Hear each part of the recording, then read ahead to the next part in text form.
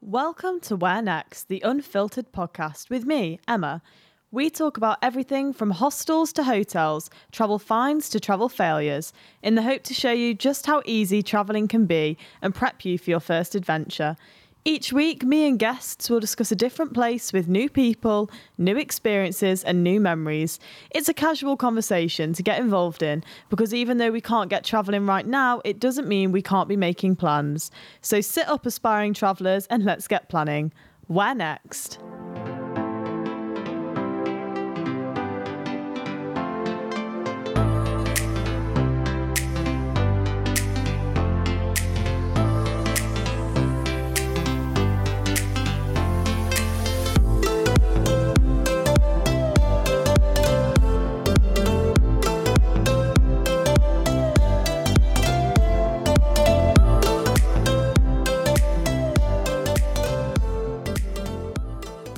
My name is Emma Setterfield-Smith and I'm a third-year journalism student at Sheffield Hallam University. I am so excited to be making this podcast as it's something I've always wanted to do. What is also great about this podcast is that the stories on my show are all told by young women who are perhaps in your shoes and took the leap of faith to go it alone or perhaps with some friends to a place completely unknown. Having travelled myself, I feel like it's so important to get people talking and planning and seeing the importance of visiting other countries. So this week's episode is all about China.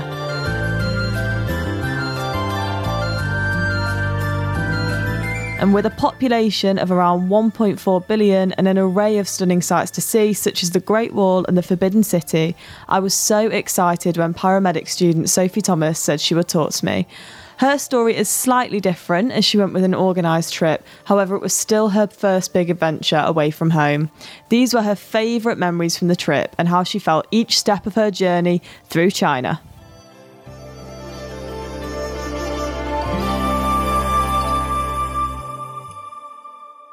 Hello. It's lovely to be here. How are you today? I'm very good, thank you. Well, I've got you on today because we've both had the beauty of going to China, haven't we? We have, yeah. And I don't know about you, China has such a special place in my heart. When I think about it, I just had the best time when I went. Yeah, it's something completely different to where I've ever been before. What happened when you first got there then? So we'd just done this massive flight. We were also jet lagged.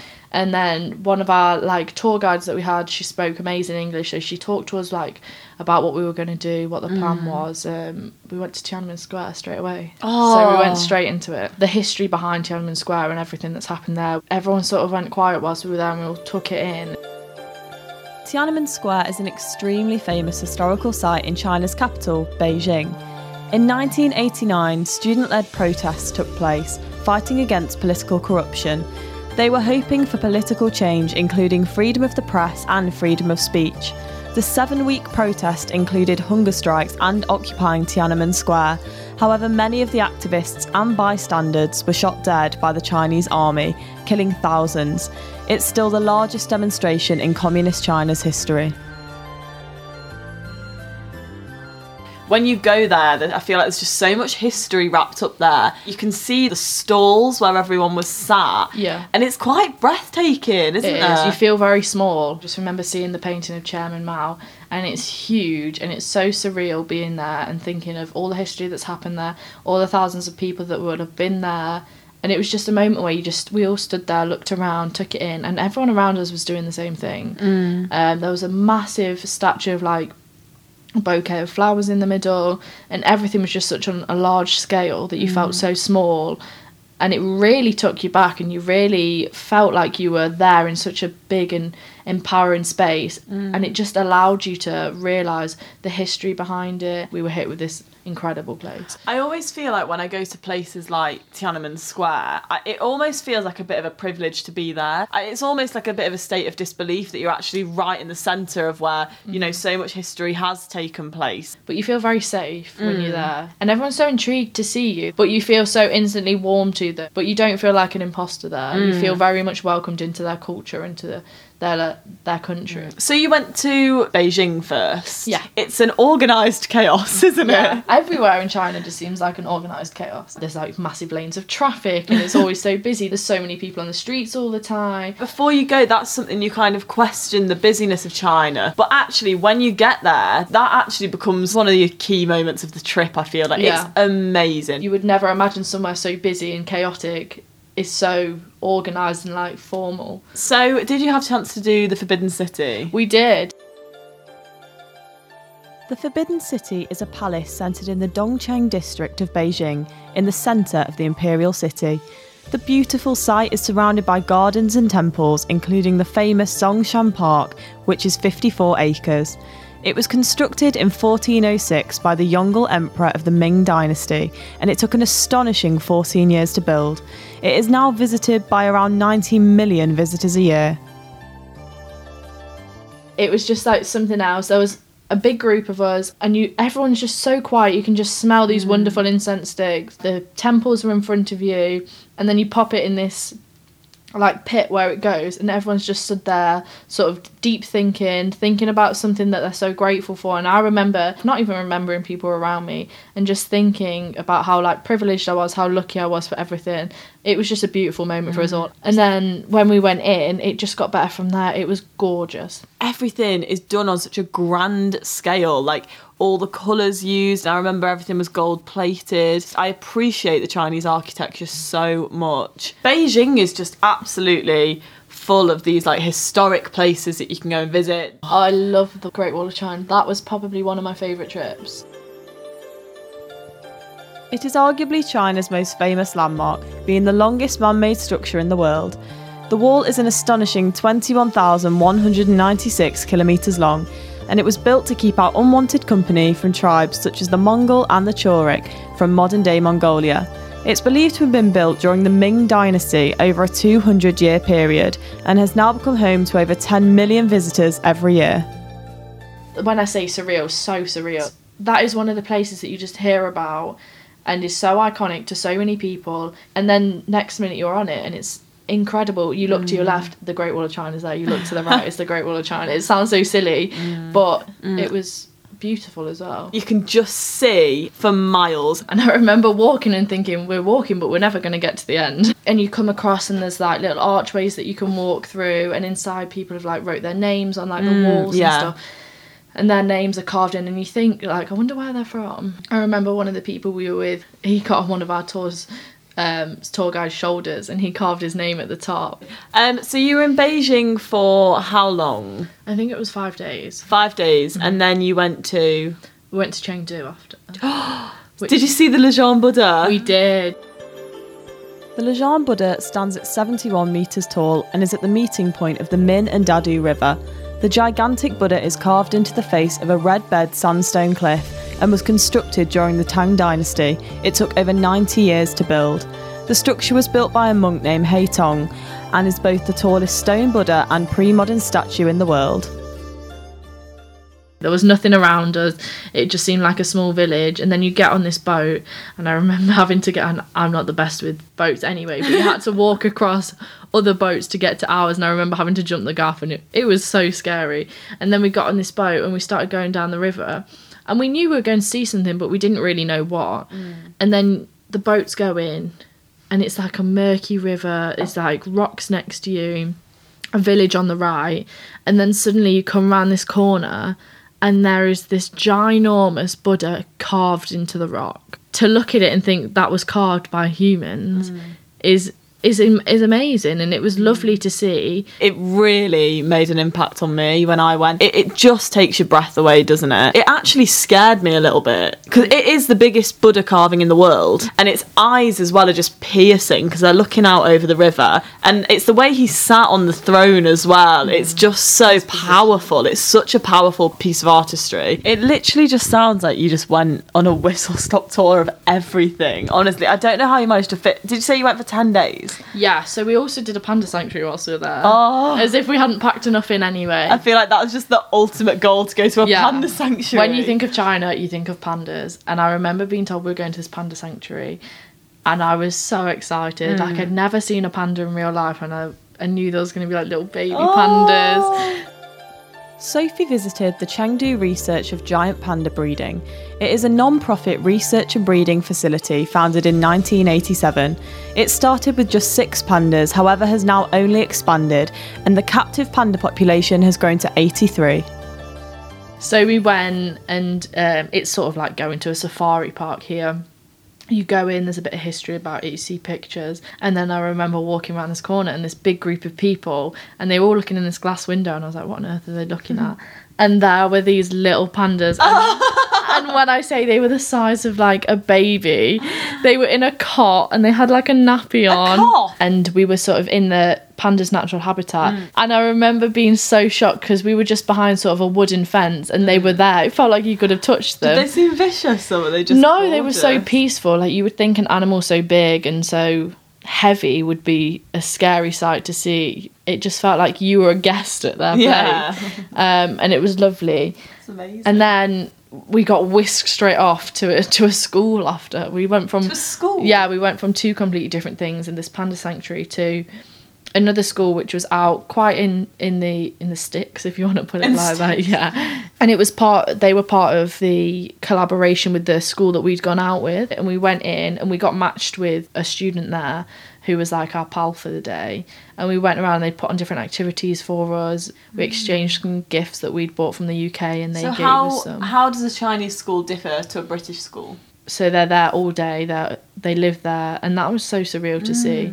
Their classes are sort of similar, which I was quite surprised about because I thought they'd be quite different. But then we went for food in their like canteen there as well, and we got to have like traditional Chinese food from like a buffet, and you just felt really immersed in their culture whilst you were there. When travelling, it's natural to be curious about different delicacies and how different cultures prepare their meals. China is renowned for its exotic meals, including scorpions, snake soup, and tuna eyeball, just to name a few. However, both Sophie and myself had a good experience with food in China, with flavoursome dishes and a variety of choice.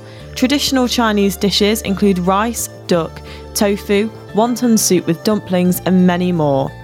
If you're a vegetarian like myself, you're also in luck, as I found many dishes which were made with tofu or meat supplements. So was there a language barrier then? Not really. They could speak English really well, because we were all sat in this room with people of our age from a completely different country, just not even thinking twice about what was going on around us. Don't you think that is just the beauty of it? You can't experience that day-to-day life at home, No, can you? it is definitely the gift of travelling, and you don't know anybody, and then people treat you like you're their friend, and you've known them for however long. Like, you have such a trust in these people, and they were allowing us into their school and like home place, and it was a lovely experience. So you say you went to an international school as well? Yeah, when we were in Beijing, we went to this international school, which was more of a private school, and there was children there like so young, like 3 years old, and we went again with a student. We had a pen pal, and even there, their English was incredible. They're all international students whilst you're there as well. So I remember sitting in a lesson with someone who she was Chinese, but then there was like an Italian with us and a French person, and everyone sat conversing in English, and you would have no idea. And it was lovely because that was again a further like cultural experience. I've never been to an international school before. But we were so comfortable in that. That's so nice as well, because I feel like when you go to a country, you're able to do kind of touristy things. But going to these schools, like you obviously had the opportunity to do, that's kind of the side of things that not everyone gets to see. That's the real China, isn't it? And the real communities that are going on. It made you feel how it would if you were there and you were living there, a little insight into their life. Something that I got the chance to do when I was there that sticks in my head is we went to a Chinese opera. Oh, wow. Which was absolutely amazing. There was kind of like different acts. Oh, there was this lady who was doing like silhouette art with her hands, some comedy sketches. We had some singing as well. And that was just amazing. We didn't do something directly, but we went to this acrobat show. And I remember being in Beijing, we were sort of at the side of a main road, and there was this massive queue to get in, and then these incredible acts that were like throwing themselves off big wheels, swinging from ropes, and it was incredible. And I just remember being on the edge of my seat, scared for them. It just sounds like you did so much while you were there. I don't know quite how you crammed it all into 10 days. We'd all just have a quick nap on the bus just to get it in, because we just knew every day was a packed day. And then when we were going to the airport on the way home, that was the realisation, this is at an end. Like, we've gone through this whirlwind experience together. We'd seen so many things. It sounds like more than just a trip you went on. It just sounds like an absolute adventure, and by the sounds of it, you made such great friends with these people. We did, and it's so sad that we had to leave. How did it feel travelling around China as a woman? Honestly, couldn't have felt any safer. Normally, as a female traveller, you are a bit wary of everything that's about you, and you do pay attention a lot more to what's happening, and the fact that you're in this foreign environment that you don't know about, you can't read the signs around you. But I felt so at ease. I'd never once even felt worried about it, unsafe or anything. You could have gone out or like whenever, like you would always feel safe. So before you go, it would only be right to do Emma's top 10 travel questions. Okay. What was your top highlight of this place? It has to be the Great Wall of China. It was just an amazing experience. I think it's because it's one of the 7 wonders of the world. I was so intrigued about it, and to say that I've been, it's somewhere that everyone just knows and loves the fact that I've been, and I'm like, I could just tell you so much about it. What is one moment from the trip that sticks in mind? I think it was just the kindness of the people that were there. They were just so caring towards us, so lovely. Like, they are really, really nice people. It's such a welcoming place to be. If you had to describe this place in 3 words, what would they be? Surreal would definitely be my first one. Beautiful and inspiring. What makes China unique? It's culture, 100% it's culture. It's like nowhere I've ever been before. You go to places in Europe and they're sort of the similar like feel to them, but China's just another world of itself. Right, so what is something that you would do differently had you the chance to go again? I would probably go to somewhere else, like a new city. I feel like we got the most out of where we did at the time. It sounds like it. Yeah, definitely. So I'd love to see a different place in China that I'd never seen before. What is something you wish you knew before you went travelling? Probably a bit more Chinese to speak. Like, we learnt a few basics, but I'd love to have like tried to have a conversation more whilst I was there with people and interact a bit more. So what are your top 5 items that you would pack in Sophie's travel rucksack? In my rucksack. So the first one has to be a camera. You just need to capture those amazing moments whilst you're there. They're once in a lifetime experiences. Definitely a portable charger. That's very much a modern thing to say. People underestimate a portable charger. They do. It's an absolute necessity. We were fighting for them. You just are always on your phone taking pictures or videos, and you just need it because you never want to run out of charge. I would definitely say some comfortable shoes. Yeah. We were constantly on the go, and you wouldn't want that experience to be ruined by having sore feet. For my 4th one, I would say maybe like a map or like a guide that's got information on places that you go to, like a little pocket book. And then for us, because we went to see these schools, little gifts from the UK. So, number 8, what is one song that reminds you of this place? It has to be Easy Love, Sigala, and whenever I hear that song, I'm like, that's China. What is one interesting person that sticks in mind from the travels? We could go with one. This guy that we taught English, he was one of our tour guides. We named him Steve, a typical English name. And when we met him first, he couldn't really speak English. He was like the videographer for the trip. And by the end, he was like one of us. He was one of our friends. Aww. And I remember him being able to have like basic conversations with us. And they just became our friends. They came on the trip with us. So it was lovely to meet them. They definitely stick in my head. So where are you hoping to travel next? Where's next on the agenda? Asia, I think. Okay. I would love to do Thailand or Bali. They're my go-to places next.